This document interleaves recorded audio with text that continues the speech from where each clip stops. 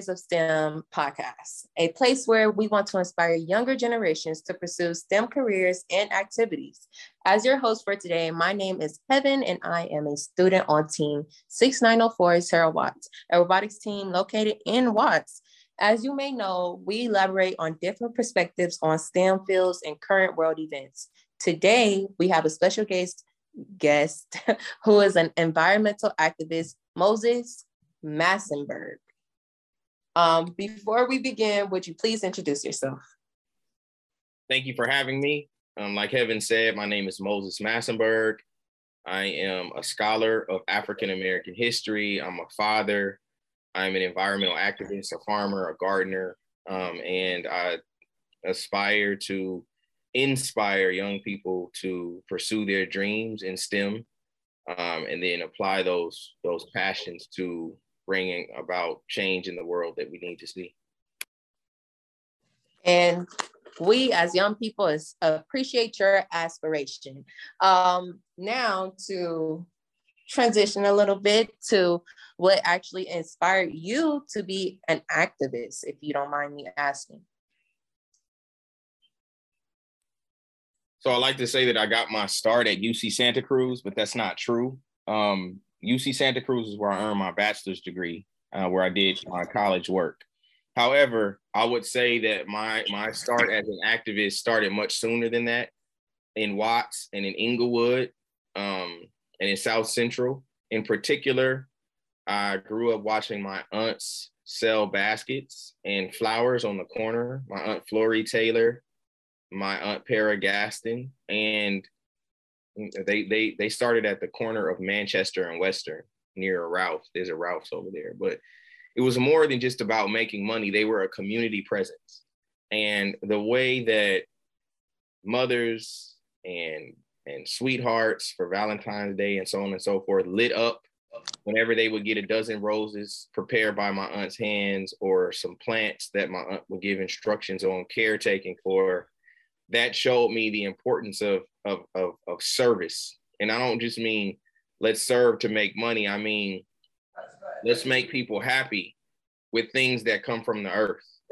So from about age 6 until I was 18, I watched them prepare plants and sell flowers on street corners to people who needed those things to make them feel better and have a little color in their world, against, systemic racism, against police brutality, against environmental blight, and against just outright resource deprivation. So I think my years as an activist started from the cradle.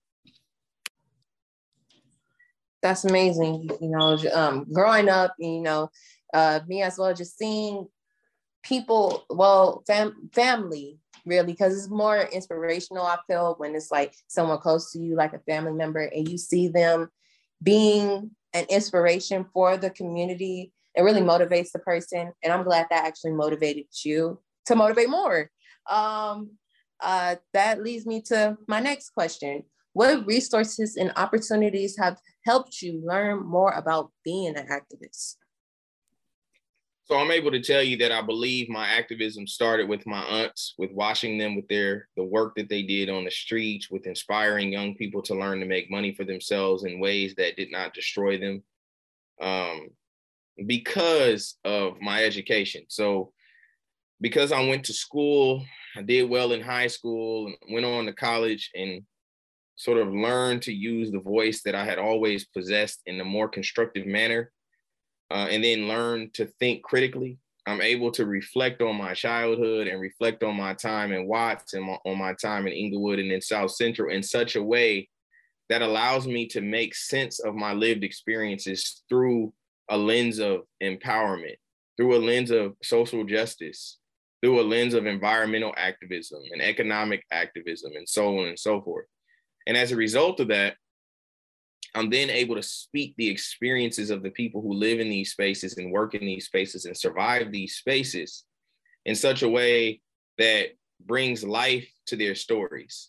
So now that I have my training in African Americans history, and I specialize in African American women's history in particular, I can look at Black women in Watts, and I can look at Latinos in Watts, and I can look at Afro-Latino women in Watts, and I can speak to what service they're doing. So if they're at the soup kitchens, I can put their work at soup kitchens and in gardens and in churches and at clinics and in the childcare facilities and centers into a much broader historical context and show that Black and Latino women have been doing these service projects and have been serving humanity on this land. Native and indigenous peoples have been serving people on this land since the beginning of time.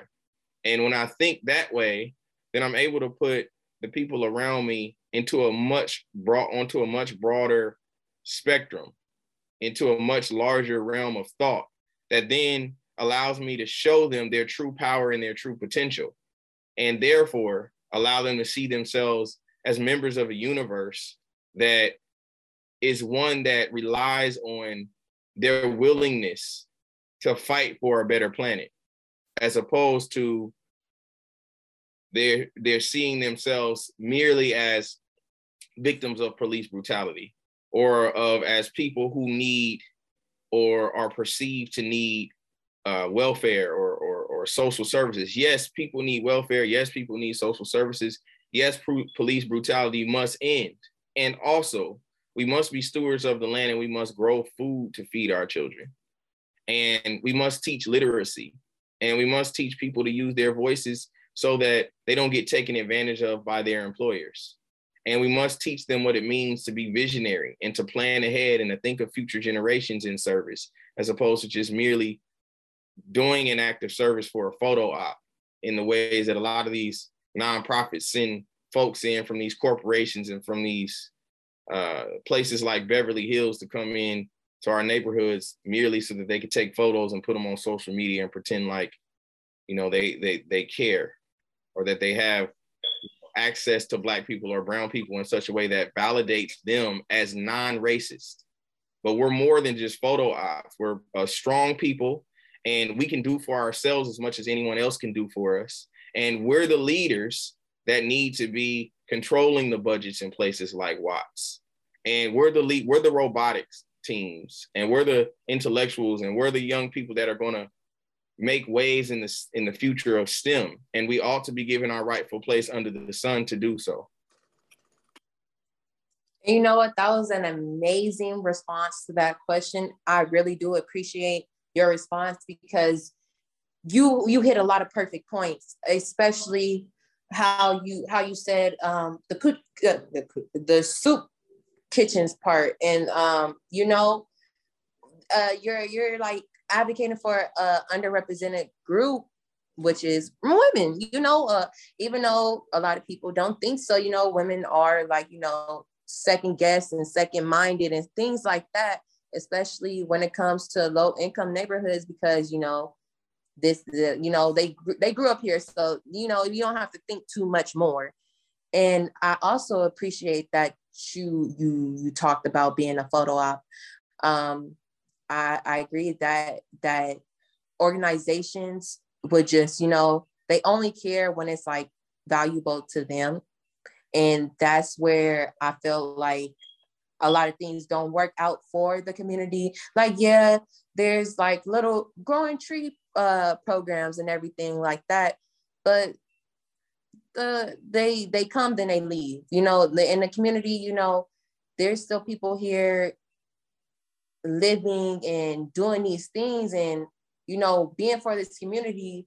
But after those other people leave, which is like, people from higher income neighborhoods or whatnot, there's still people here, and there's still people who are still struggling. Yes, those programs helped for that amount of time, but, it wasn't nothing long term. It was just for something, to get something out the way type thing, or like what's the word for it? Like an act of pity on almost, like, to, and I really do appreciate that you are going a little bit more further with your work and really advocating and talking about these things, and not only talking, acting on them. Which leads me to my next question. It is hard to get support in general when you want to advocate for certain topics, depending on the topic, depending on the people, depending on your audience. My question is, was there someone who supported you and guided you when you first started, meaning like advocating? Yeah, so I mean, I can talk about some of my mentors, and that's what I will do in answering this question. But one of the things that I like to say is when nonprofits come into Watts or when they come into Compton, they ought to consult people like you, Heaven, and they ought to consult the women who are on the ground, because instead of just coming in and giving us feel-good programs and allowing us to plant trees, we need to be at the decision table. We need to be taught the skills or be allowed to have the experiences that give us the skills that are necessary for us to have to then go on to meetings with the United Nations, to the White House, and to the places where decisions that affect our communities are made every day so that we can champion our communities there. We don't need folks to send people in here that live in Beverly Hills and live in Culver City and live in other places that need to justify receiving lucrative grants from government agencies and then come and have meetings on our behalf and put themselves on clocks for payroll. Instead, we ought to be getting paid to make decisions for our community so then we can take those skills and we can go into a broader world and make much more effective and informed decisions in conjunction with some of the folks that sit in these seats of power. So that leads me to some of my mentors. And my mentors have allowed me or empowered me sort of to navigate these spaces in a way that allows me to keep my spirit intact and still be an effective leader despite the things that I see in terms of police brutality and in terms of environmental racism and in terms of economic blight. So one of my favorite and dearest mentors is Stephanie Y. Evans, Dr. Stephanie Y. Evans. And Dr. Evans right now is going around the country discussing Black women's health and Black women's healing. And one of my favorite aspects of her current research is that she looks at Rosa Parks and how Rosa Parks kept her mind right and her spirit right in the long civil rights movement. So we know Rosa Parks, Montgomery bus boycott, we know Montgomery bus boycott strike during the civil rights movement. And some historians say that was the beginning of the American civil rights movement, but that's debatable. But we don't know the Rosa Parks that was active as a seamstress and as a church organizer and as a community organizer long before the Montgomery bus boycott, nor do we know the Rosa Parks who was active in Detroit some 20 years after the end of the Montgomery bus boycott and never stopped. Now, we don't know the Rosa Parks who was friends with Malcolm X. We don't know the Rosa Parks whose husband, Raymond Parks, slept with a revolver, a pistol under his pillow, so that when the KKK and white supremacists came and tried to firebomb his house, he always had his gun ready, and he would take the dynamite stick and he would throw it right back at the KKK, or he would take it and he would take it with his bare hands and he would take the flame out. We don't know that Rosa Parks. And we also don't know the Rosa Parks who was a master at yoga. She was a gardener. She was a painter.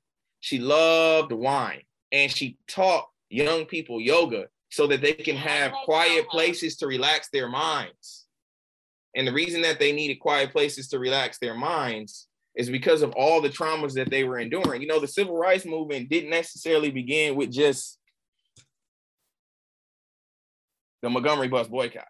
There was a children's march when a bunch of children were incarcerated and they filled the jails with children in the South. And Stephanie Y. Evans, who I think of as like an intellectual mentor, as a mother of my scholarship, is one of the mentors that, that sort of influenced my thought trajectory. She's currently a professor and director of women's studies at Georgia State University. And then another mentor that is dear to me, well, there's a few more, but I'm going to say when I was at UC Santa Cruz, I met a woman named Angela Davis. And Angela Davis was known for like the Free Angela movement and was very active during the Black Power and the Civil Rights era. A lot of people don't know she grew up with Condoleezza Rice. Like they're both from Alabama. But when I first met her and I got to hear her speak at UC Santa Cruz, she inspired me to start thinking critically about history and about women's studies and about sociology. And meeting her led me to meet one of the biggest persons in my corner so far, which is Bettina Aptheker. Now, Bettina Aptheker is a professor of women's studies, of feminist studies at UC Santa Cruz. And Bettina really challenged me not to just sit in classrooms and think, or sit in classrooms and write essays, but she taught me to take my activism to the streets.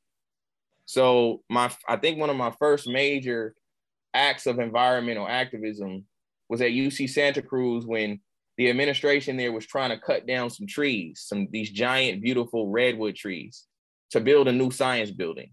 And I chained myself around the trees and I said, you will not cut these trees down. It was me and a bunch of other activists. And Bettina sat me down and she helped me put that into context and really, really learned that Black people had been advocating for the environment for a long time. And that although I was surrounded by majority white folks and was in culture shock at UC Santa Cruz, that I really needed to learn more Black history so that I could put myself into a broader context. So it's very important to have mentors like that in your corner. And we could talk more about that later. I know we're short on time, so I'll stop there with that question. I appreciate the ramble and the extra information. I actually, you told me some information I never even heard about. I never knew it was a children's march. Like, yeah, of course I knew, like, there's children being incarcerated back in the day, still now, hey. But I didn't know that, and you mentioned even chaining yourself to a tree. I've only seen that in movies, and to actually do it and be a part of it is like, wow, okay, this happens, and these are things that are important and should be talked about. But for my next question, I would like to know if you even had another interest before being an activist. What career were you into, or like what career were you pursuing if you didn't change course? Yeah, so I actually I started school for medical school. I was on a medical track, and I wanted to be a doctor. And I was raised to believe that being a doctor is a prestigious thing and that I would make a lot of money. And when I got to college, I took my first class. It was called A History of Racism in the American Medical Field. That was literally the first class I took. And the American medical field was so racist that I figured that I would be destroyed if I became a doctor, because there was no way that I was going to remain Black and not be vocal about some of the racism in the American medical field. And the first thing I learned about, that I heard about as a child, but I didn't really go into detail with like I did in school, was the Tuskegee syphilis experiment. And some of the things that happened to the men that were experimented on as a result of that. And then after that, I just started to learn more and more about like genocide, like how Native and Indigenous peoples were displaced and manipulated. And I learned about how institutionalized sexism and racism sort of was at play to disenfranchise mothers all over the United States and other parts of the world. And then I just said, yeah, I can be a doctor, and I can spend 8 years in medical school, but what about everyone who might need help during that time? And one of the things that happened was Hurricane Katrina hit. And when Hurricane Katrina hit, I went down on a service trip for what they call spring break during undergrad. And when I saw the devastating effects of Hurricane Katrina, when I saw Black grandmothers in wheelchairs slumped over, when I saw houses that had just been flooded out, and when I looked in the sky and saw the dark clouds and sort of saw lightning for the first time, and then when I went down to the levees and I stood up, and I'm not even, I don't consider myself to be a very tall man. I'm not an NBA player by a long shot, but I was able to see over the levees with my boots on the ground. And when I saw the vast body of water that was supposed to be held by that thin wall of metal that breached to flood the lower Ninth Ward and cause the devastation that had become known as, the aftermath of Hurricane Katrina. And then I turned my back to the levee and I looked over at the French Quarter, which is a more affluent place. And I saw their concrete wall that was as tall as a 2-story house, and that had regularly had maintenance on it, and that had lighting and cameras. I knew that I needed to use my voice for much more than just curing people's physical ailments. I knew that I needed to use my voice and do a sort of social surgery to get some of these social illnesses out of our body politic, as we call it. That is racism, sexism, ableism, that is classism. That is all of the isms that I was learning about in undergrad, and how those intersecting, the intersection of those different oppressions sort of worked against people. So if you're Black and you're in a wheelchair and you're poor and you're a woman and a single mother at the same time, then you are at the lowest possible realm of the social sphere. And I figured that if a poor Black single mother with a disability who's illiterate is empowered, then everybody else in the rest of the world will be okay. Because so long as Black women were the victims of Hurricane Katrina and we sat by and we allowed that to happen without raising our voices, then the rest of the world was in danger. So long as Black women are under the boots of the world, then the rest of the world is in danger. I mean, I think back to things like what's happening in Ukraine. I think that has a lot to do with like racism and ethnic discrimination and so on and so forth. So I figured I dedicate my life to solving the issues that Black women at the bottom of the bottom face, wherever they face it in the world, and that everything else would be okay. And then eventually I'd have time to get enough rest to become a doctor and go to medical school. And as a Black young girl, I appreciate that, because a lot of people, or even if they do, they don't talk about it, but they don't see the clear inequalities that Black women face, not just as a Black man, because you could be a Black man and be heard, but as a Black woman, your voice will go in and out their ear. And I personally experienced that. Yeah. And that's for Black women all over the diaspora. That's for Black women on the East Coast of Africa, on the West Coast of Africa, Black women in Europe. It don't just count for America. It's everywhere. Everywhere. Wherever a Black woman is, the chances are that the boots of the world in her part of the world are on her back or on her neck, and she's not being given the resources that she needs in order to take care of the communities that she serves. I completely agree. And that's why advocating is so important. And so, there is such a thing that should be something that people should not always, but people should feel the need to do, because there's so many other things and so many problems in the world that could be fixed by just people listening and understanding, and not just understanding, acting on their actions, not just creating bills, not just creating policies.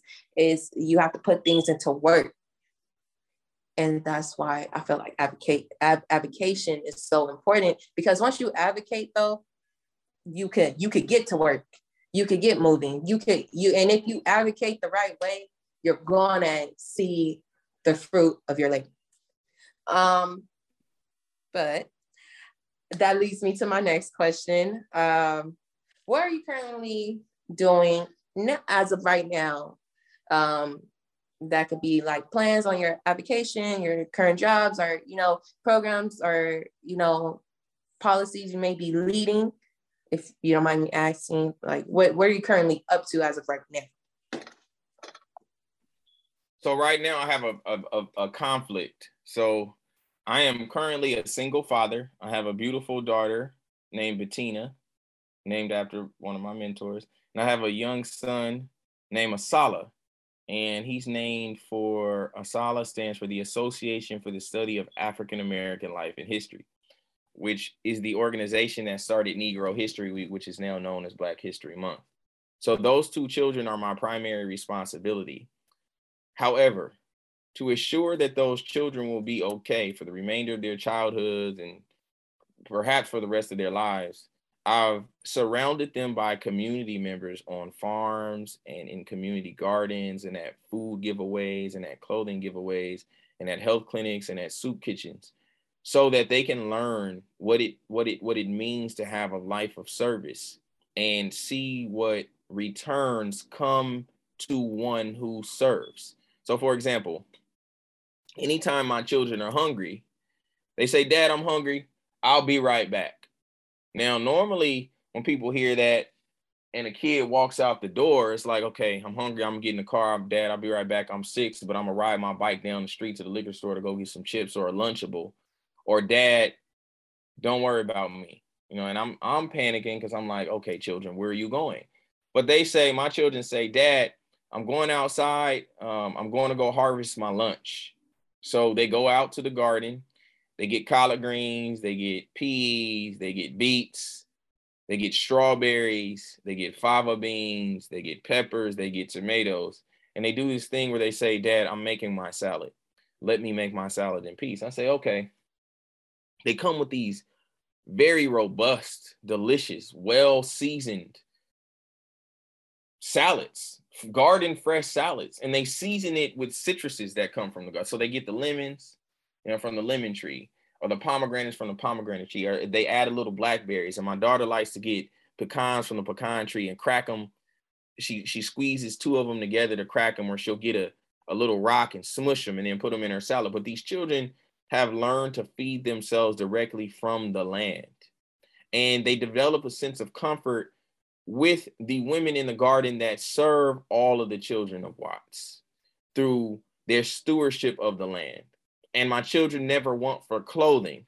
They never want for a sip of water.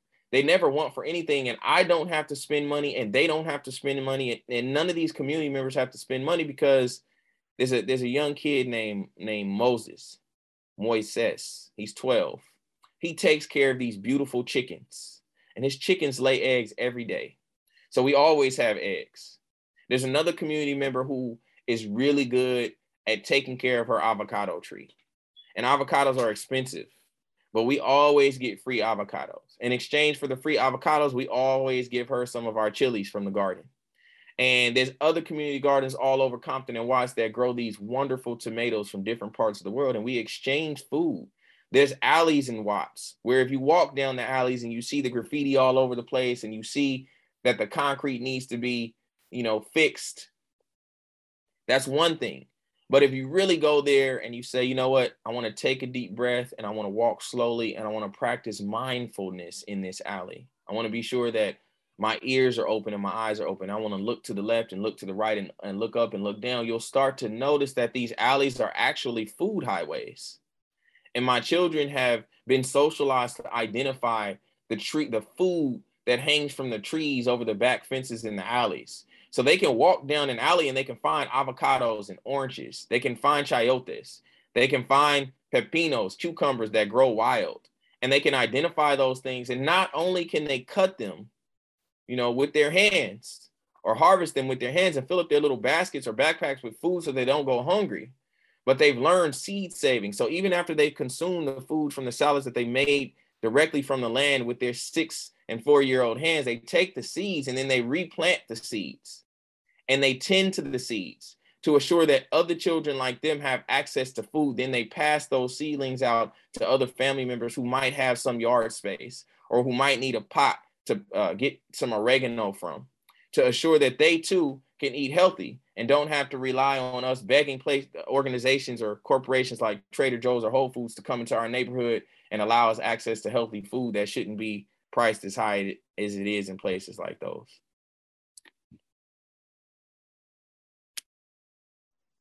That's actually really, really cool. Like, that's cool.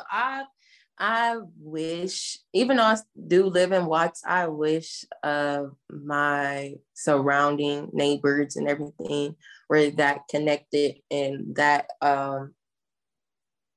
just open to giving back to the community, and which I'm pretty sure some of them may be, but it's just the fact, like, y'all help each other. Each person helps one another, and that's so cool. Like, that's something you would want to see in low-income neighborhoods. We have to awaken every person. We have to awaken every person in Watts to their true potential.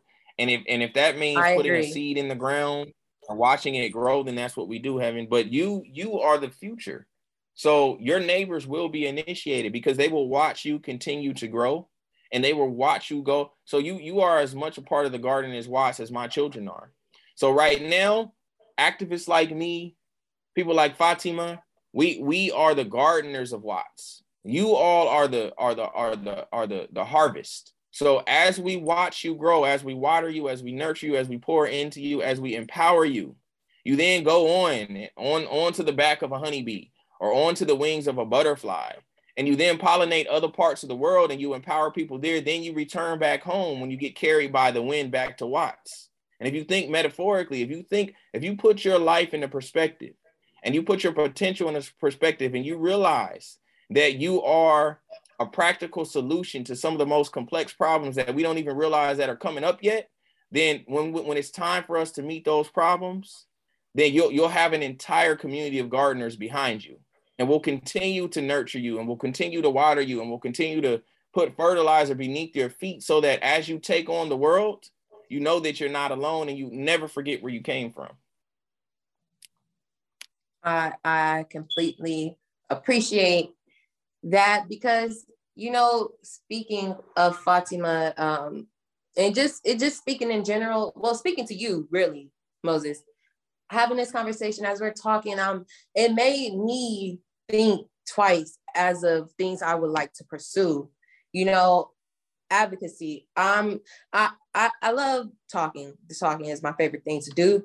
I just have a hard time figuring out what to talk about. And something that you said, like, even though as a Black woman, as a Black young girl, soon to be Black woman, I don't think twice on the inequalities and things such as our healthcare system, which I know there are. I'm pretty sure I've noticed a couple of them, but I never thought twice to look into the racial things that goes into things such as our healthcare, things such as taking care of people after a hurricane, like how you mentioned the borders of the wall, the clear inequalities.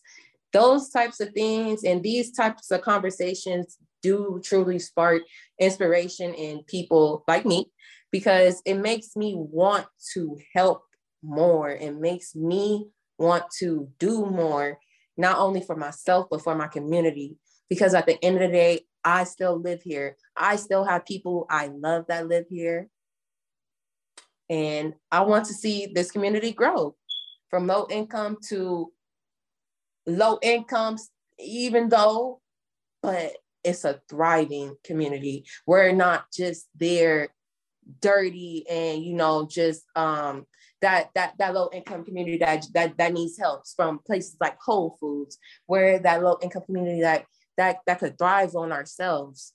Yes, we struggle, but we still have each other. And I appreciate advocates like you. And you actually mentioned Miss Fatima.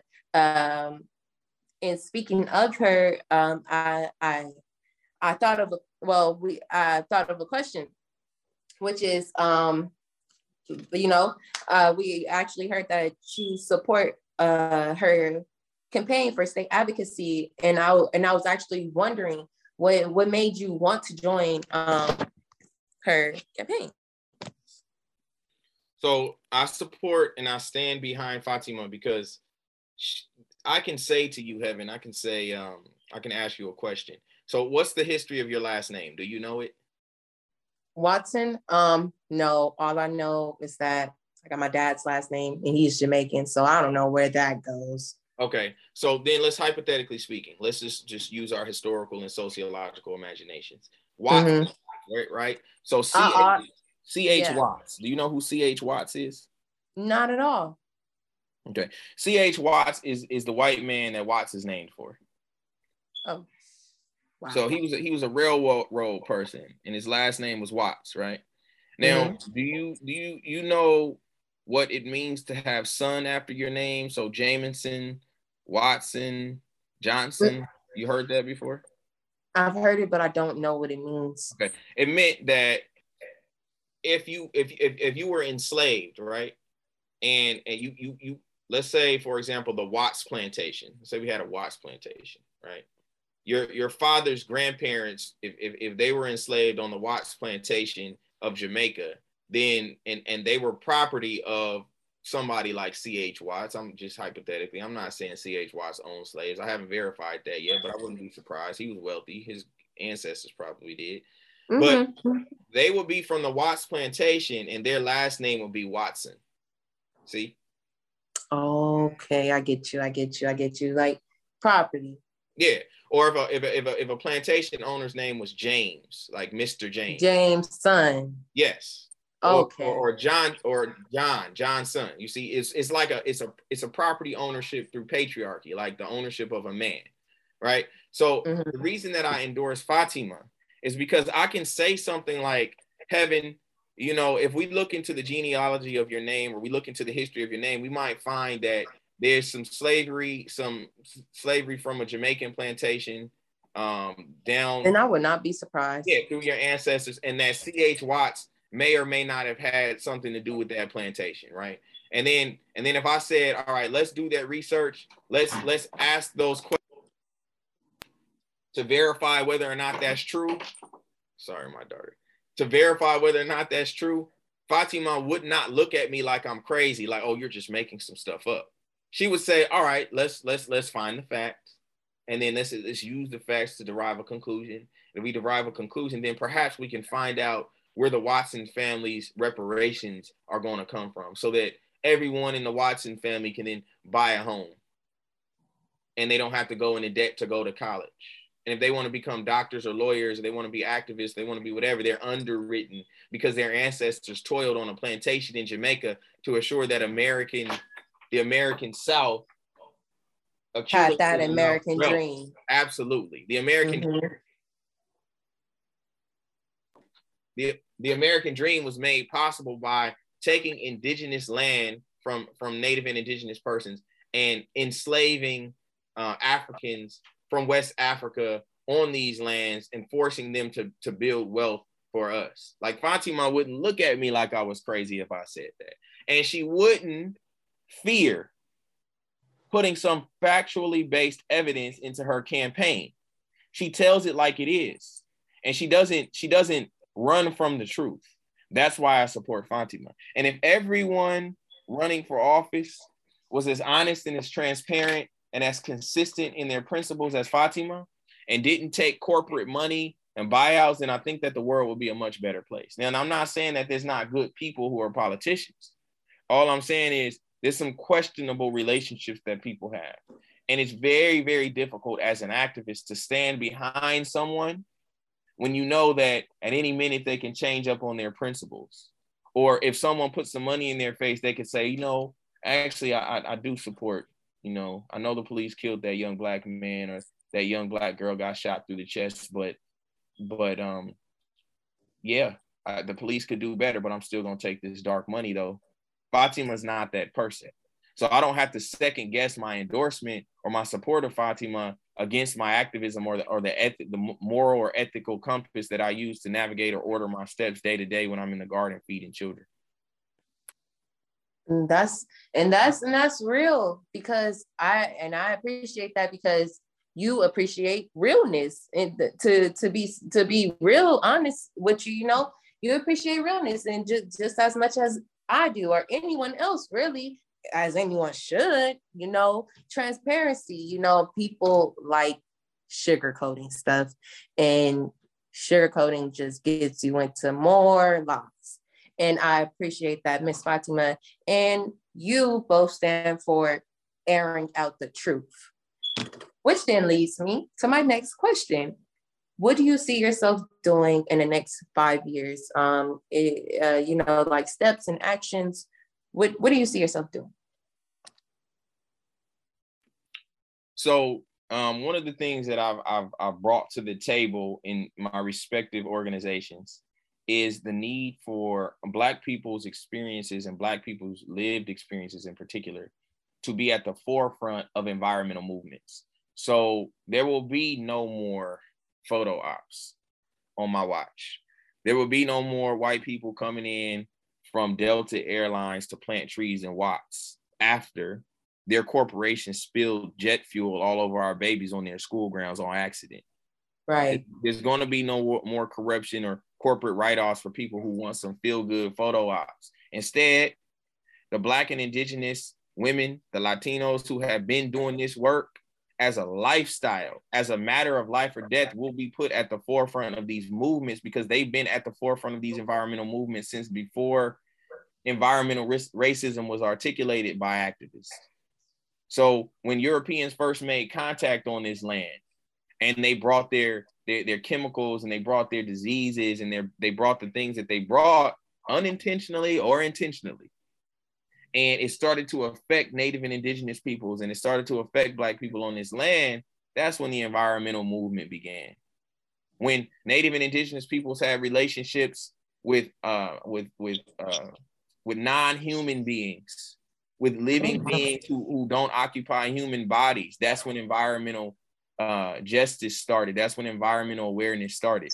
So I want to put what Black and brown people are doing in places like Watts for climate change, to offset emissions, for carbon sequestering, for gardening and agriculture, sustainability and whatnot, into a much larger context on a much larger stage, so that the next time somebody goes and talks about the Kyoto Protocol at the White House, Black women are not a non-factor, and Latinas are not a non-factor, and Muslim women are not a non-factor when we talk about environmental justice, because they've been at the forefront of this movement since before white people even realized that their cousins were destroying the planet with all their DDT chemicals and their industrialization and their railroads and their modernization and their signals that kill all the bees, and before they start launching all this stuff into space to try to walk on the moon, before they ever fed some of these starving children right here in Watson, Compton. That is where I see my life in the next 5 years. And as a result of that, I've had significant influence and seeing to the theme for African-American history being set for environmental justice, and Black people in agriculture, and Black people in botany, and Black people in the sciences. A lot of people don't know, but every year, the Association for the Study of African-American Life and History, which was founded by Carter G. Woodson in 1915, sits around a table and makes a decision, an informed decision based on feedback from Black people all over the United States, Black people in Japan, Black people in different parts of Europe, and we decide on what we believe the theme for Black History Month for that particular year should be. So this year's theme is health and wellness. And the reason, obviously, that we did that is because of COVID, and we've been acknowledging some of the activists, people like Charles Drew, people like Colin Kaepernick, people who have made a difference in seeing to it that that all people, not just Black people, have access to adequate health care. And with this global warming and with the direction that our planet is currently headed in, with all these natural disasters and catastrophes, I think it's timely that Black people and Indigenous people are in solidarity and at the forefront of the environmental movement on a global scale.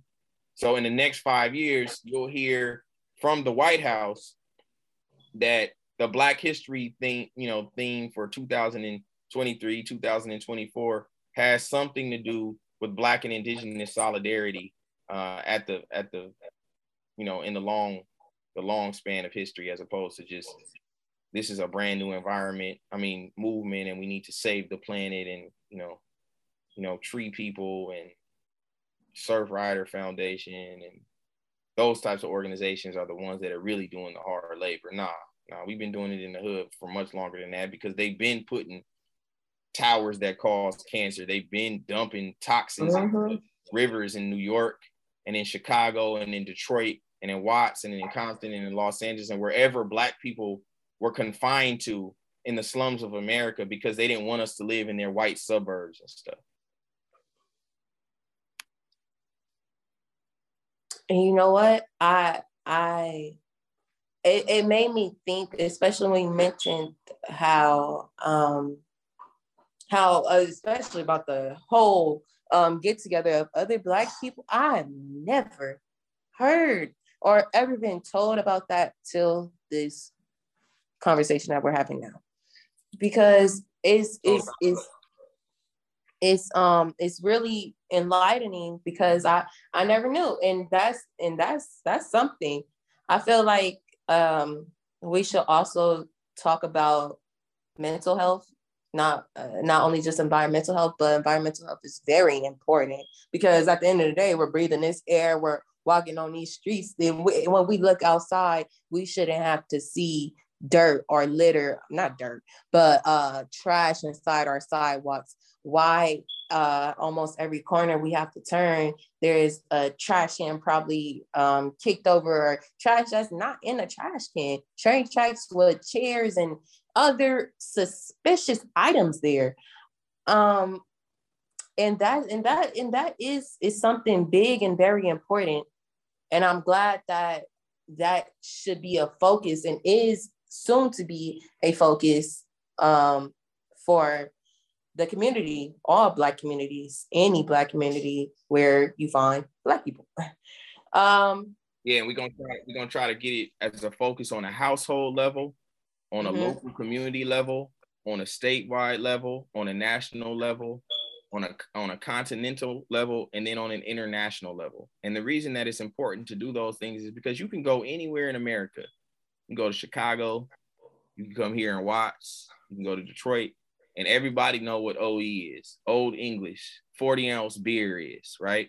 But if you turn around the can of OE of 40 ounces or Newport cigarettes, and you look at the actual ingredients of Old English, it's everything that we can grow in our own gardens. It's wheat, it's oats, and these things have been fermented. So what I normally do is I see my elders sitting on the corner. I say, hey man, your granddaddy used to be a farmer, huh?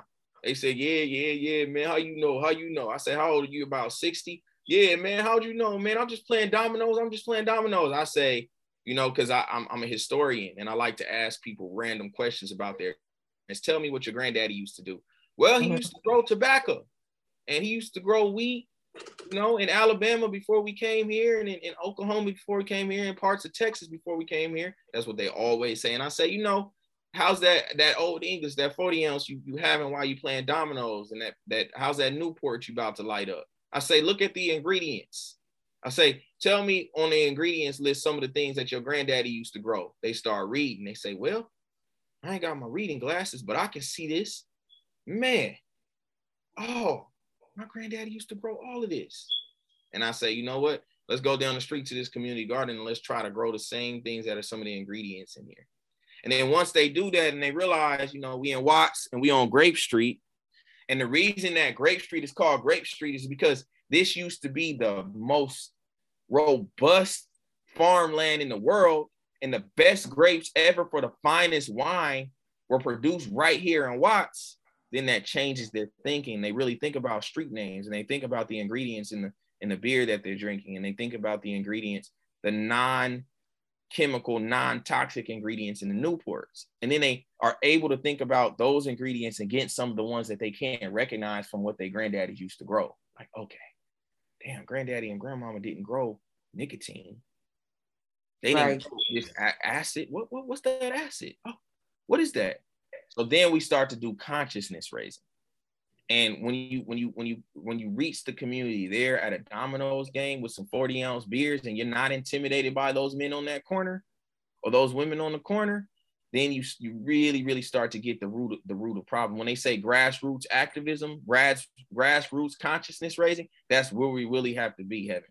So the activists, we're going to be here, and we're going to be at the grassroots, and we're going to be rooting on you to climb and excel and go into the heavens and go into the clouds and look down upon us and really bring some resources back to us, because you're going to take your mind and everything that you're learning, and you're going to make a big difference in the world, and you're going to come back as the president of the United States and make a difference or something like that. I don't know if you want to be president, but I don't know if I want to be president. Mayor, probably. Senator, maybe.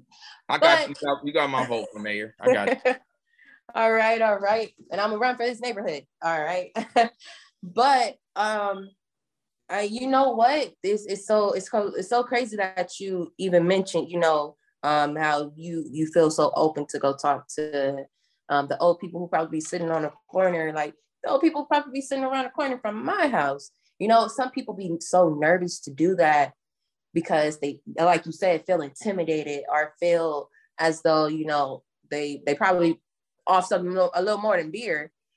But it's something that I feel like should be happening, because as the older you get, the wiser you get, the more things these people have done, seen things, been through things, and they can help show us, and not only show, but like help,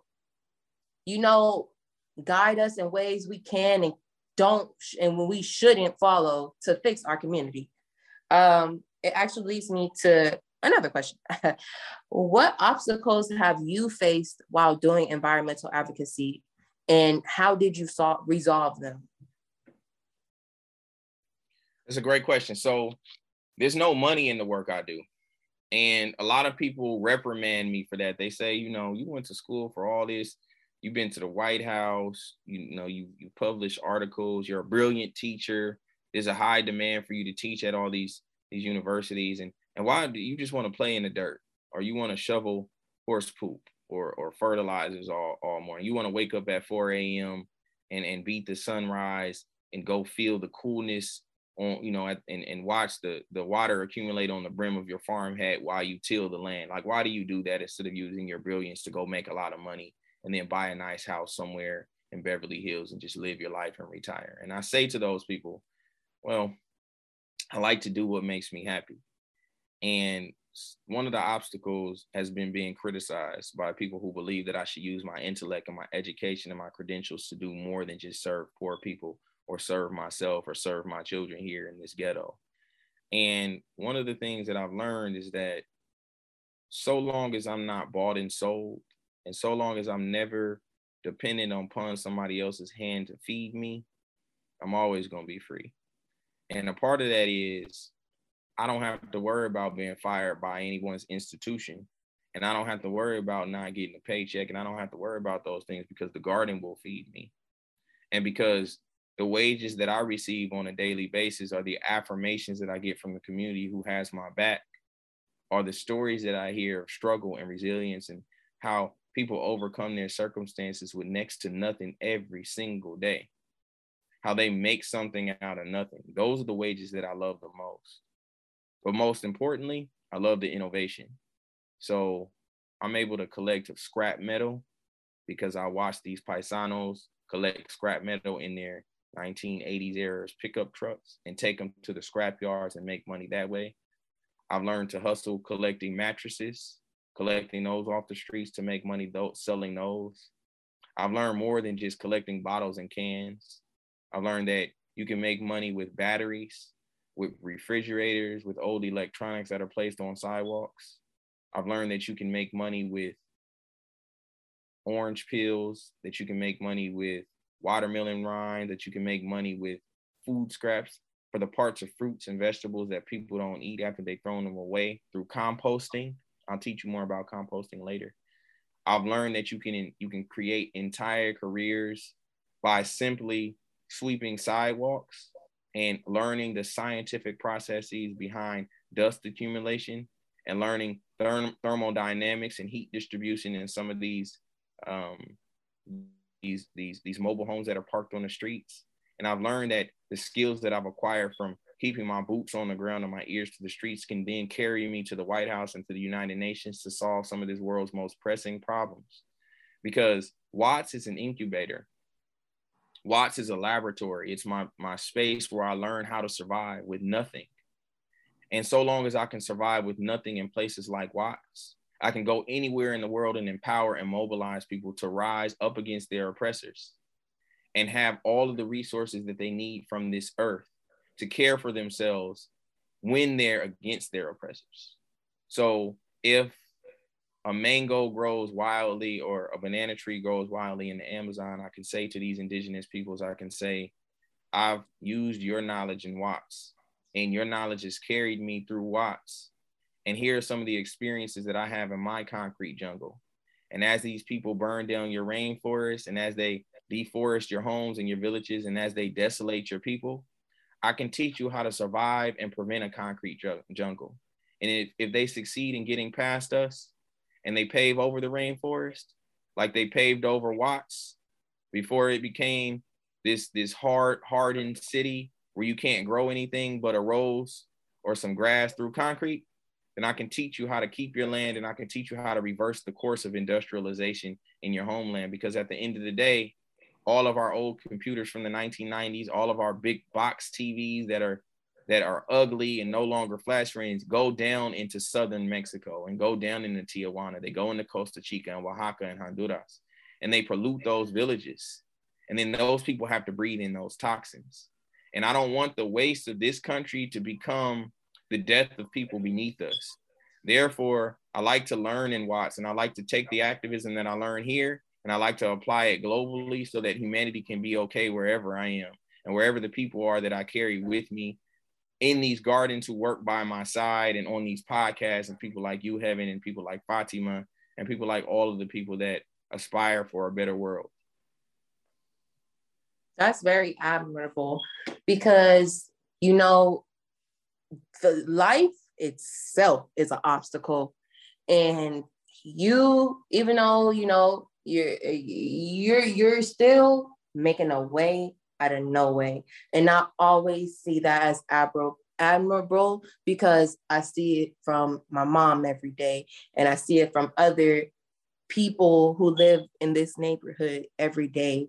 You know, you found a way to make money, because you can make money out of anything. You know, you get something, and you know you're gonna get something out of it, and that's very, you know what, Heaven? Cool. You know what? See, I did find and discover some things, but you know, when Christopher Columbus and Hernan Cortez, when they got lost at sea and accidentally came to what is now known as North America, they started to call it the New World, right? Mm-hmm. So that meant the old world is where they came from Spain and from Britain and from different parts of Europe, right? But who was the world new to? It was new to them. It wasn't new to the indigenous people who had been here, who had occupied and lived on this land and learned from this land and celebrated this land, right? Yep. So these weren't discoveries on my part. I sat and I prayed and I worried. Like, I'm a PhD student. I don't know how I'm going to survive. The cost of housing in California is very high. I really need to raise my children. I don't have time to raise my children and have a successful career in academia. And all these people at this university, for the most part, are racist. And I don't know what I'm going to do. I'm not happy.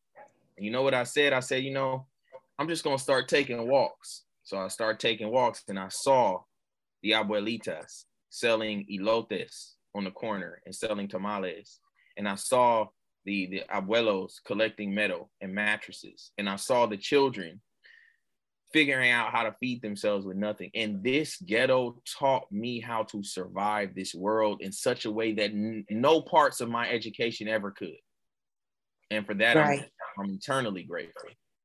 Because like you said, they aren't discoveries, they're innovations. These are things that have been in our community that we see every day. Having this ghetto technology is the cure to all of the problems in the world. I call it ghetto technology, this survival instinct, this innovation that people in Watson and Compton and Chicago and in Detroit and in Philadelphia and all those places have to have as a matter of life or death are the things that will solve some of the most pressing issues in this nation. We've been the bottom of the bottom. So why not ask us how we've survived?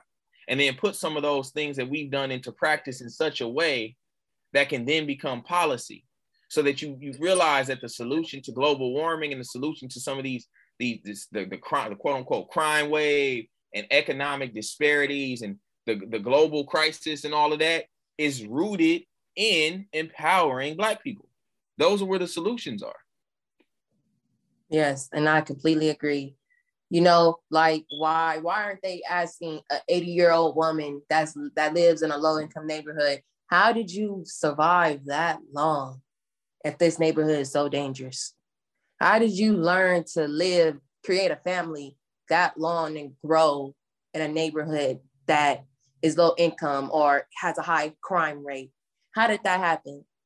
Because, you know, survival and you know, just being a human and wanting to see better for not only yourself, but for, if you have one, your family or the people you love and are around. Got a little bit off topic, but it's never nothing is irrelevant when it comes nothing is never excluded from these type of conversations. But to ask you a question that relates to the podcast, what are different issues you've noticed, whether it's like higher income communities like versus lower income communities? Do you have like a couple issues that you've noticed just off the top of your head? So one of the things that I find most disturbing is that some well-meaning nonprofit organizations come into places like Watts, right? And they say, the best way to get involved and to empower your community is to volunteer. They say that to poor people who are financially insecure and who need all the money that they can get to feed their families, who battle the lived experiences of having drug addicted family members, who battle eviction, who battle high medical bills and diabetes, and who battle food insecurity, right? But these are people who CEOs and who are at the head of nonprofits that get well paid to come into the hood and tell us that the best way to fix our community is to volunteer, right? And then they bring staff with them. They bring dozens of people who also get well paid to come and tell us those things with them, as opposed to moving out of the way and giving us the money and teaching us to do it for ourselves and allowing us to have the jobs that are intended to service and empower our community. And one of the things that I've noticed is that in places like Westchester, Culver City, Marina Del Rey, on the west side, they call it the west side, west of us, people got time to volunteer. They got nice houses. They got 401ks. They got generational wealth and inheritance. They don't have to live paycheck to paycheck. They don't have to think twice or look inside their bank account before they buy something. They ain't got to think twice. They ain't got to think 3 times. They ain't got to think 4 times. They ain't got to think 5 times about nothing like that, right? So keep that motto of, you will empower your community by volunteering over there. Go over there and have them volunteer because they got time. But bring us the money that you give your CEO. Bring us the money that you give your director. Give us economic empowerment and skills and allow us to serve our community and get paid to do so in the same way that you do, or get out of town. That's one of the obstacles. Now, it's very difficult to navigate that space because at the same time, we need trees planted in Watts. We need solar panel installation. We need these things, but we don't need them to be here as a means for rapid gentrification. But we need them here to make our social and environmental make our environments much more conducive to our survival and much more conducive to our longevity. We want a place where we can retire. We want to own our own homes. We don't just want to make it look pretty for people who came to gentrify. Right. We would like to look at the prettiness that we just created. Yeah. Right. Yeah. So yeah, that's one of the things. Like, there's people at the heads of some of these nonprofits that make decisions on behalf of our communities, but who are not boots on the ground, who are not aware of some of the lived experiences of people here. And I don't mind folks being in that position. However, I would like them to move aside and let some of these abuelitas who want take to that retire, position. yeah, and who want to die easy, knowing that their grandchildren, everything's gonna be all right for their grandchildren. Let them have a few years at the head of the table, making that salary and making decisions, because they know what's best for the community, because they right here in the community at the grassroots every day, serving the community. I completely agree. People keep sitting around tables like, oh, well, we can't figure out how to get more Black people involved in planting trees. Well, have you asked Black people how they feel about trees? Have you asked Black people if they have ancestors who hung from nooses on trees? Then you can't what's just the narrative about trees? Any Black person. You have to ask a Black person in the community that you're targeting. Right. And then what if Black people in Watts don't want trees blocking their views from their windows? Right. Because, or what if Black people don't want trees because then they feel like it's gonna mess up their plumbing that they just spent their life savings to get fixed? Like, engaged community. That's one of the barriers.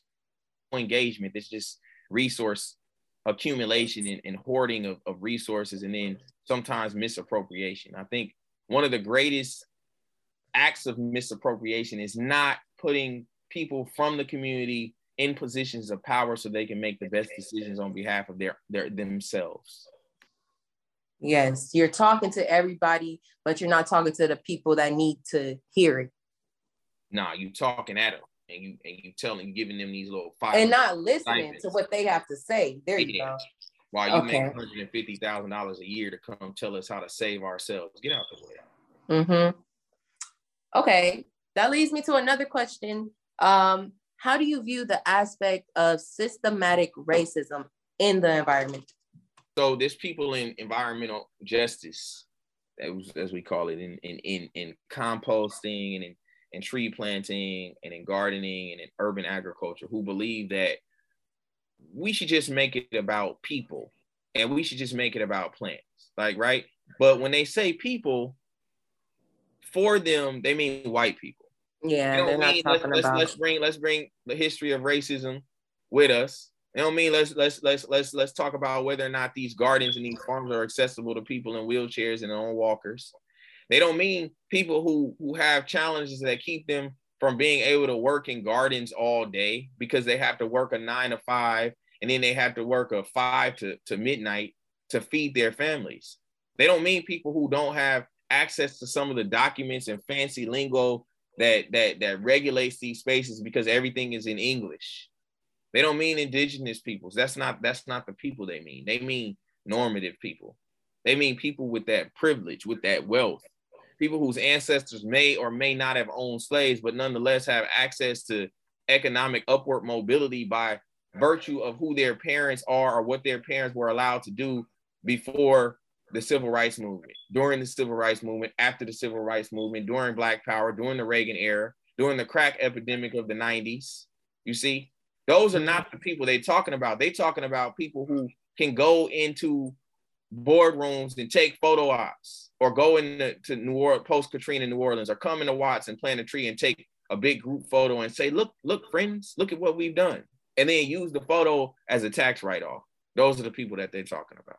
Or to show that they have diversity. That is systemic racism. That is erasure of people who are actually on the ground. So if you invite a group of white people in the Watts to plant trees, right?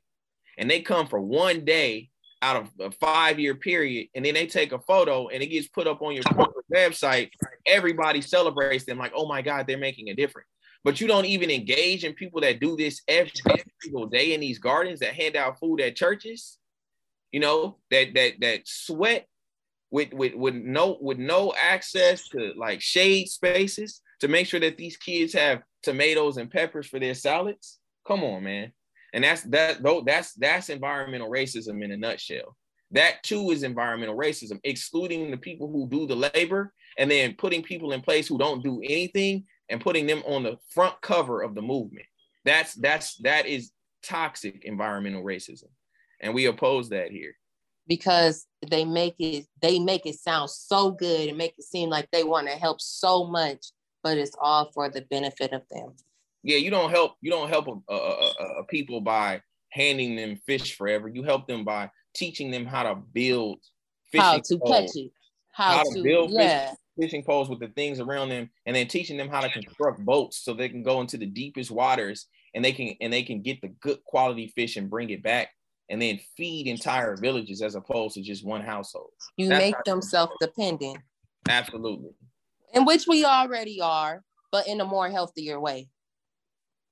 And then another barrier is we can't talk about white supremacy. We can't talk about white racism. We can't talk about white people who pride themselves on having that one black friend who are in the environmental movement, because people feel guilty and feel triggered and feel like, oh, well, I felt uncomfortable. Yeah, man. Yeah. It ain't about your comfort. It's about our livelihood. It's about the future. It's about our grandchildren. It's about the unborn babies that we advocate for. That's who it's about. It's not about your how fragile you are or how much you want tears to be the because at the end of the day, it still happened and it's still affecting us. Yeah. And we got to live here. You drive back to Beverly Hills. If you ever come, sometimes you stay in Beverly Hills and just be on Zoom all day, telling people what to do from behind the screen. I've watched it. It actually really does hit it. This conversation, Moses, you don't understand, is really enlightening me and really inspiring me the most to want to do more for my community, and which I already feel like I am with all the policy advisory boards, but it makes me want to actually get out into my community and work with my community and really connect with my neighbors, because there's so many innovative people and so many go-getters in this community that no one knows about, that no one sheds lights on. And how much more time do we have, Evan? Because I have a commissioner by my side. I don't know if you know what a commissioner is, but commissioners are people that sort of advise our political leaders to assure that some of the things that the decisions they make are informed by actual people whose boots are on the ground. Do you want to take 5 minutes and you want to ask her a few questions or have her say something about the environmental movement? Because she's one of the activists that is in the garden with me regularly. Do you want to meet her? Yes, that would be amazing. Okay, I'm going to stand up and I'm going to give her my seat. I'm going to have her introduce herself. You introduce yourself to her. All right, sorry about that. I was just unmuting. Okay, hi y'all. How are you this evening? Hi, how are you? Heaven, nice to meet you. Nice to meet you, Heaven. What a beautiful name. My name is Danielle Marquez, and I have the privilege of sitting on the Parks. It's actually, we've renamed it to Community Service and Fine Arts Department for the city of Hawthorne. And I, really wanted to get into that space.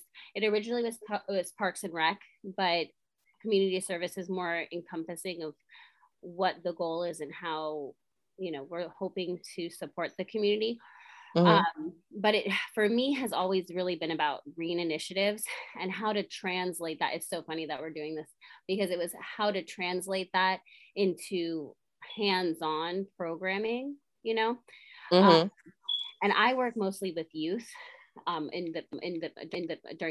my council, I say it's a really fancy title for a volunteer, but I do have the privilege of sitting on the board and different projects, park projects, and a lot of different city projects come in front of us right now. We're discussing parkway gardens, and as I overheard just briefly some of the things that Moses was talking about, and one of the biggest struggles that I have is with systematic racism and systemic racism, how that translates in their communities.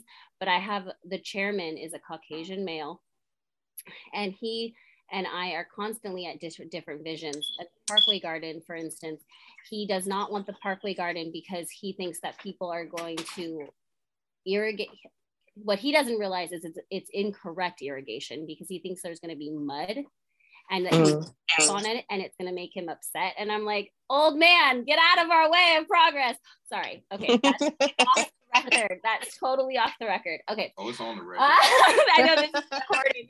I'm sorry. You have to delete that aspect. Okay. No, keep it on. It's kind of like we're recording. Tell Danielle who you are and what you represent and what your group is all about. But it's understandable. You know, like, you at the end of the day, you're gonna know what's happening in your community, because at the end of the day, this old white man, mind you, you're old and white, so you're kind of got some conservative views probably, but you don't know what's happening, and that's the big thing about it. We know what's happening, especially the youth. You know, especially the youth, like kids like me or Sir Haiti. I don't know, maybe, but just kids like us that live here and have to probably walk home or things like that. We see these community things that we feel like should be happening and should be taken away or be fixed in a way. And for me personally, I would like to figure out how to help my community more in a more interactive way than just sitting behind a screen. So what do you do, Evan? What organization do you represent, and why should commissioners be aware of your group's impact on our social environment, our lived experiences?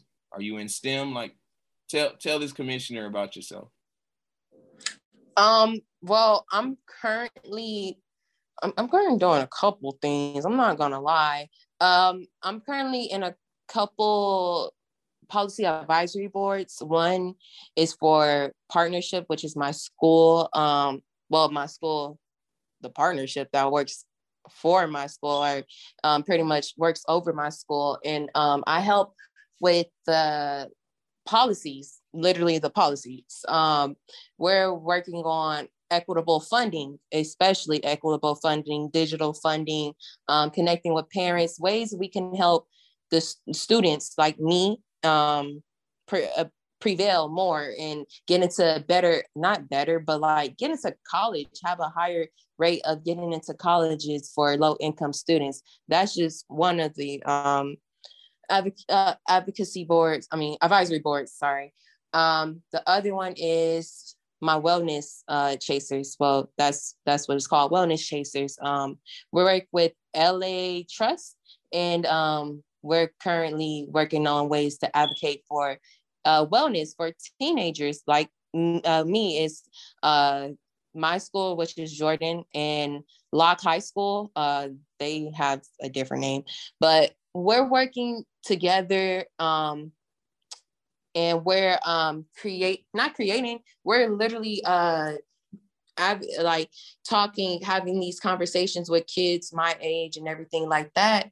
Not everything like that, but literally kids my age, up, under, it don't matter, just teenagers. And we're talking to them about health, sexual health, mental health, things like that, things that should be talked about with teenagers, because we go through things, because everyone has been a teenager before, and it's pretty stressful, believe it or not. I mean, you got to believe it, because you've been 16 before, I'm pretty sure, I hope. Yeah, we remember. I'm happy you got to meet Danielle. I met Danielle through her activism in Watts. She is she and I are what are called master gardeners. We've gotten our training from the University of California, but she's a nutritionist. So she comes in and she teaches folks in Watts, the elderly folks, the young children and the mothers, how to create garden fresh salads. Remember I told you my kids make their own salad? She comes in and she helps us put flavor into what we do. So we appreciate it. And she does it every other Wednesday at the New Beginnings Community Garden in Watts, which is the place where I told you we do consciousness raising, and we talk about environmental racism, and we work to create jobs for the oppressed people and for people who are at the bottom of the barrel in terms of economic empowerment. So I'm happy that she's here, and I'm happy she got to hear this interview, and I'm delighted that you chose me as a candidate to be interviewed for your podcast. I appreciate you coming and talking. I really truly do appreciate this conversation.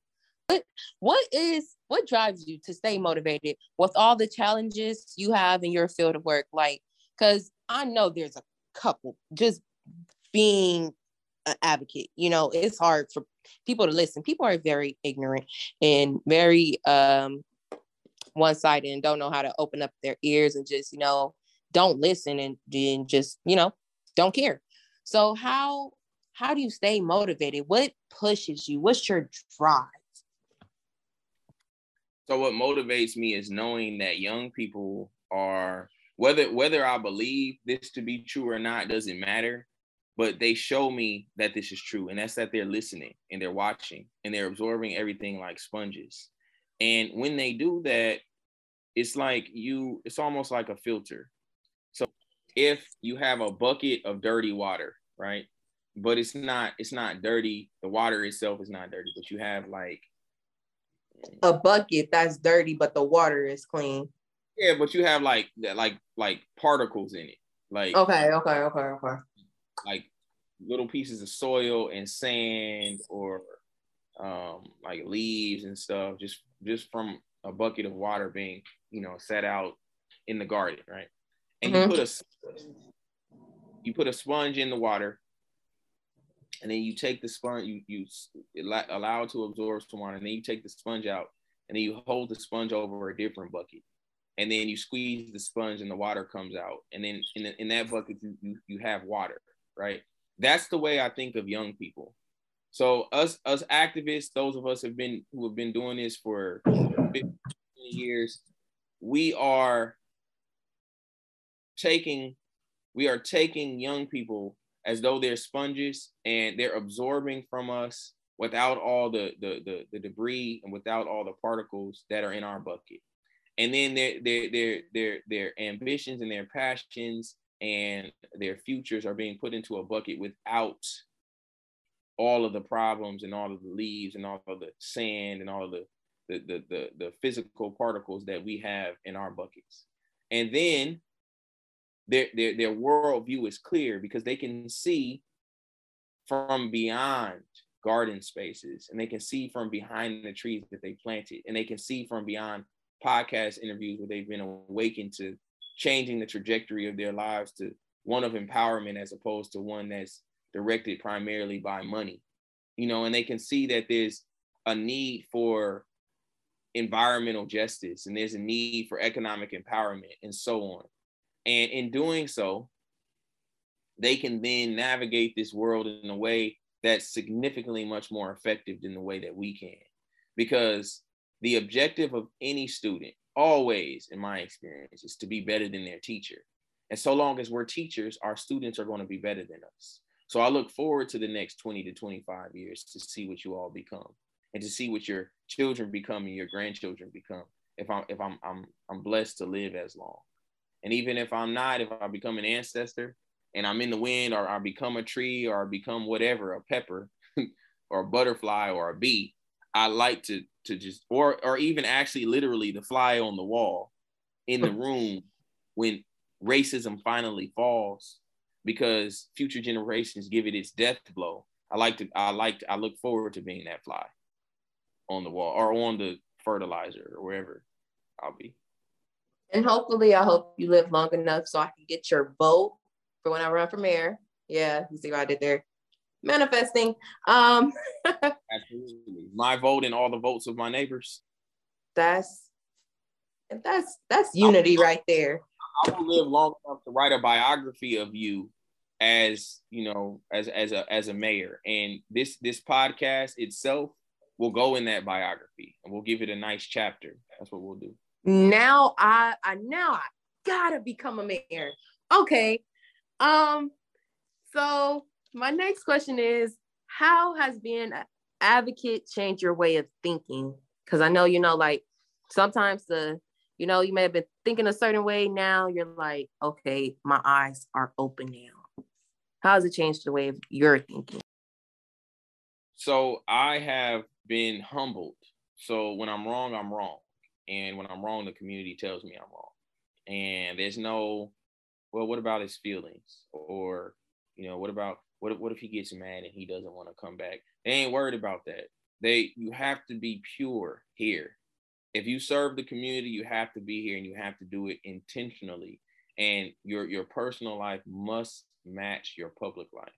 Because if it doesn't, there's this sort of forced alignment that'll come out because everything that happens comes to light.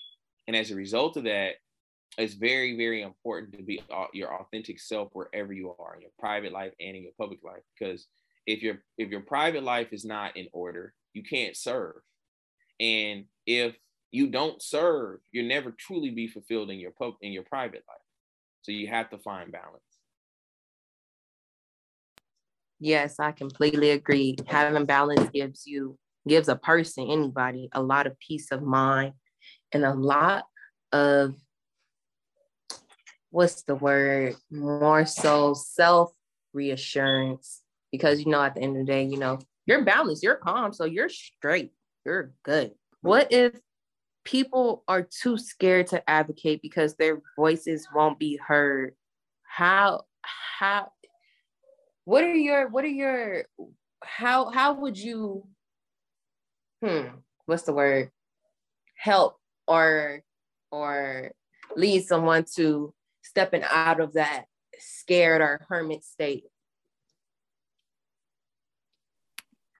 So I would use Black history to guide people. So one of the things I do, my mentor, Stephanie Evans, Dr. Stephanie Y. Evans at Georgia State, developed is this idea of literary mentoring. And the way that I've taken that concept for my own self is that I read biographies. I love biographies and I love autobiographies. And I use those as a guide to keep myself from reinventing the wheel in my activism. Of course, I've got to adjust my approaches and my changes for current circumstances or current challenges. But one of the people that comes to mind when I think of things like not being able to use one's voice to advocate change, although you have those intentions and you can act, is Bayard Rustin.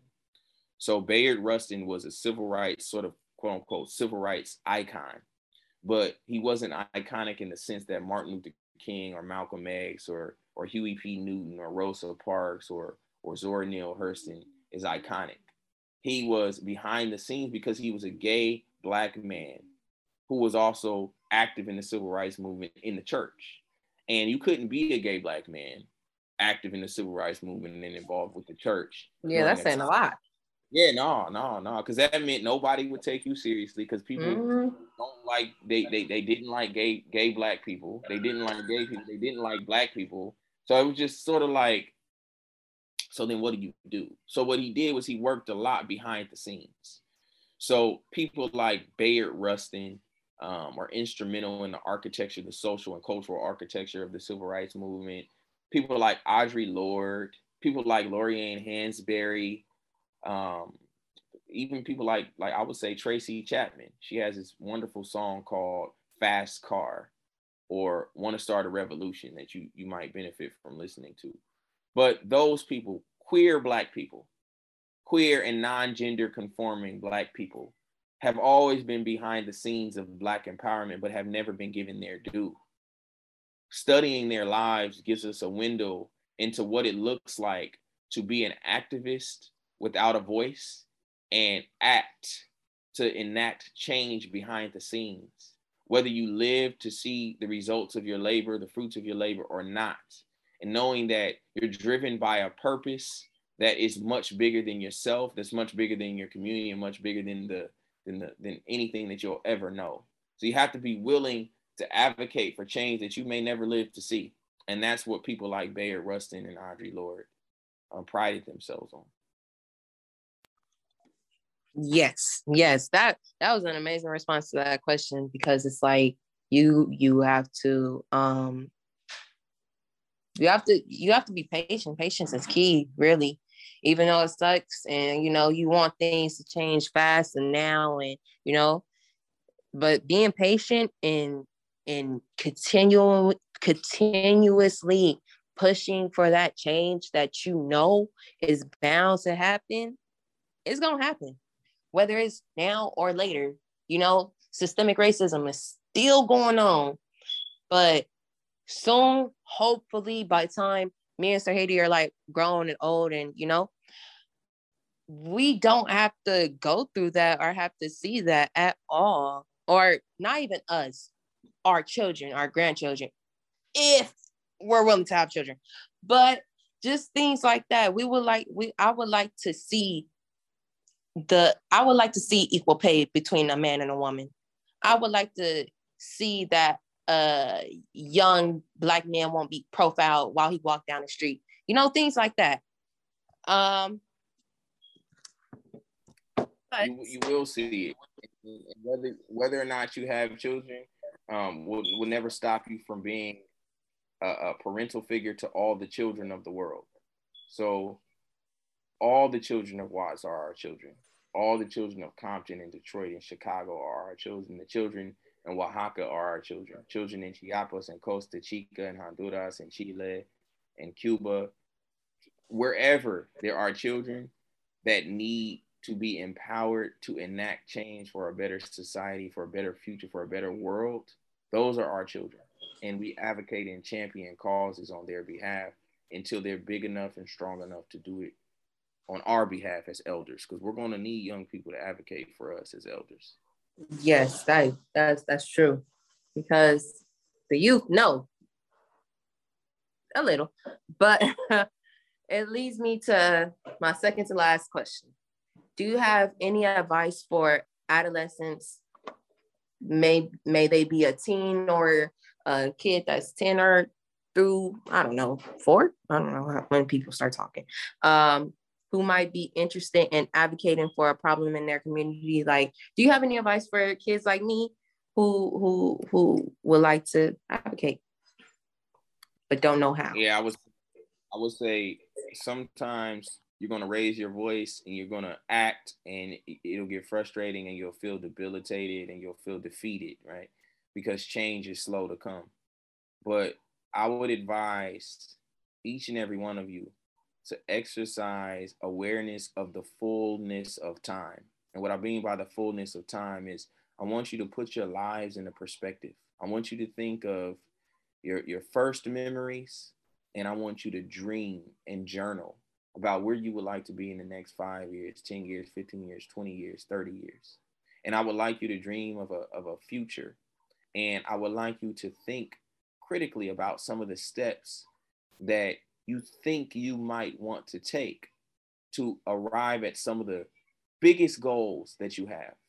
And that'll allow you to realize that some of these goals that you have are not as difficult to reach. And that'll allow you to look back in time at yourself and say, wow, when I was 15, I really thought that I would never get into college. But now that I'm 21, walking across this stage because I chose to go to college, I'm going to graduate. Here I am. Or, wow, when I was 12, I didn't realize that I would become a world-class plumber, or that I would be the person that will find the cure to COVID-19 by simply growing food in the garden for my community members. I didn't realize that I would reach these goals. So if you journal and you document and you chronicle your life and the lives of people around you, then you'll never have a problem reflecting back on what you were going through before, and then overcoming obstacles that keep you from reaching the goals that you have for yourselves that you think you want to meet in the future. Because you'll always have a vantage point where you'll be able to look like, wow, I never thought I would be here. So that means I can be there too. So journal, put yourselves into a much longer, broader historical context. Stay in contact with your elders. And I don't just mean people who are relatives, because some people can be toxic. I mean, find your people, find your kindred folks, the people who think you do right now, the people who want to champion change. That's going to help you grow. Yep. And when you have problems, confide in those types of elders. Like you say, I got this problem, I'm dating this person and I don't really know what to do. Find some people who are not going to judge you. They're going to cast judgment aside and they're going to really listen to what you say. And they're going to say, you know what, honey, maybe this person's not the best person for you, because I don't like the way, he smells. And then y'all can laugh. And then after the humor is over, then y'all can get real down to the bottom of the to the real problems. You see, always have mentors, always have a journal, always go and meditate whenever you can. Always make sure you drink plenty of water, and always make sure you got enough food in your stomach. There's this thing that I have to live by. It's called HALT. HALT. Are you hungry? HALT. H is hungry. A is angry. L is lonely, and T is tired. So when I start to feel like defeated or like I don't want to do this anymore, I say, am I hungry? Am I angry? Am I lonely? Am I tired? Or am I a combination of all four of those things, or one or two of those things, or three of those things? And when I usually solve for hunger, then I don't feel so tired because my blood sugar is back, And when I'm angry, if I surround myself by friends I can trust, then that sort of the loneliness goes away, and then that helps me sort of get rid of the anger, so then I can think clearly, and never make decisions on an empty stomach if you can help it. Those are the types of things that I think that I wish I had when I was younger, that guidance. And those are the things that I raised my children, the principles I raised my children by. I appreciate you sharing that with me. I actually just wrote that down because that is something to live by. That was really something. Thank you. Thank you for the acronym. And this halt means to stop. Stop what you're doing. Just slow down and think about these things. Yes, just in general. Halt. Yep. Just stop. I learned that in therapy. So that's a therapeutic tool that I got from my therapist. My last and final question is, how would you suggest they, meaning us students, start out? Like, how could we start learning more about advocacy? Where is somewhere we could start if we don't know where to go or who to go to? So one of the things that you students, all of you, should realize is that you have an audience of people who watch your work and who admire your work. And you're bigger to us than we ever could imagine we'd be to ourselves. You have an audience of commissioners. You have people who want to be interviewed by your group. You have people who are in awe at the things that you do, your accomplishments. And I don't even think you all realize it, because the city doesn't do right by you. And what I mean is, you should be on the cover of LA Times for the work that you do. If you haven't already been there, you should be receiving accolades from the mayor's office. You should be on advisory councils. You should be the commissioners. You should be the people at the forefront of some of these decisions and these movements that I'm talking about.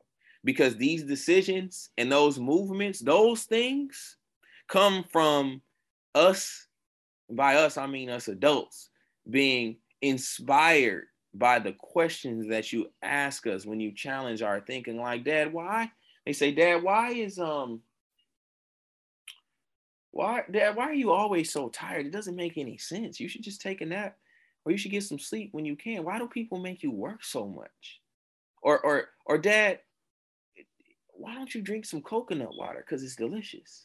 Like, as simple as that. Like, my kids calls me to pause, like, hey, drink some coconut water, man, so you could get hydration in this hot garden, Or when you say to me, Moses, we would like to interview you for our podcast. I'm like, me? Little old me? Oh, it's an honor. Like, what have I ever done to deserve such an honor? When you start to see yourselves as royalty, and you really, really realize that there's hundreds of thousands and millions of children and high school students and people who are high school age who don't have access to high school, that look to you and that need you to be their light, then you really will realize how powerful you are. And so long as you have that realization, you realize that there's just truly nothing that the powers that be can stop you, because you are the future. You are the solution to all these problems that we think we have when we sit around these tables and we talk in circles and we say, well, we just don't know what to do. You guys know what to do. You guys take TikTok and you share videos on TikTok that solve problems that adults don't even realize they have. They say, well, we don't know what TikTok is, or we don't want to look at that. But look, TikTok, all the solutions to your problems with your old self are on TikTok. Just take some time and learn how to use something to look at TikTok. And then some of these people say, oh man, maybe at this senior citizen center, we do need to have a random spontaneous dance party. Maybe we need to realize that it'll help our arthritis if we dance and we work with our hands and we create things like these children do on TikTok. So now we got old people in senior citizens homes saying, I'm gonna make me a TikTok. I'm gonna make me a TikTok. And they just standing there, just spinning in circles, dancing and twerking, talk about TikTok. But it's making a difference in their ability to get their faculties back, their mental state back, to keep their spirits in and help them remember how beautiful their lives were, instead of them rotting away in senior citizens home where these nurses neglect them and don't take care of their needs. So keep doing what you're doing. All of us are watching, and we look forward to continuing to watch your work. And you know what? We have no other choice but to be the future, because that's when we were born. So, hey, you have no choice. But I will say now that I truly do appreciate advocates like you, Miss Fatima, Danielle in the back, if she could hear me, who advocate for things that aren't being said, or if they are, no one is listening, and y'all are making them listen. Like, you're telling them, hey, this is what's going on, and this is how we should be fixing it. And with that, our 6th episode has come to an end. We appreciate every individual who has taken time out of their day to listen to us. We will be posting things about our podcast through our social media. So make sure to follow our robotics team on Instagram at TerraWatts6904. That's Terra Watts with 2 T's, 6904. Moses, would you like to shout out anyone before we sign out? I like to say congratulations to every student on this call or who's listening who would like to get into UCLA or UC Berkeley or UC Irvine or Howard University or Clark Atlanta University or any university of their choosing with a full ride scholarship. I'd like you to continue your podcast. We're going to use that to justify full ride scholarships, although we don't really need to do much justifying. And I'm going to continue to open up doors for you all and champion behind the scenes to make sure that you don't go into debt to go to college. And for those of you who do not want to go to college but want to start your own businesses, I got your back there too. I will work with the South Bay Business Center, and I will work with commissioners, and I will work with mayors, and I will work with city planners and city managers to assure that you all have the resources that you need. And whether or not you ever see those resources, that just know that me and all my homies are fighting for them on your behalf. And we look forward to you joining us and fighting by our sides when your day in the sun comes. Yes. Again, thank you so much, Moses, for letting us interview you. Shout out to our sponsors, College Track, Raytheon, and NASA Legacy. I am Heaven, and this is Resilient Leaders of STEM. Bye, everyone. See you in our next episode. Thank you for having us. Thank you, Dr. Watson. We look forward to watching you grow and all of your colleagues grow. One day. Oh, the day is tomorrow, Dr. Watson. Thank you. Amen.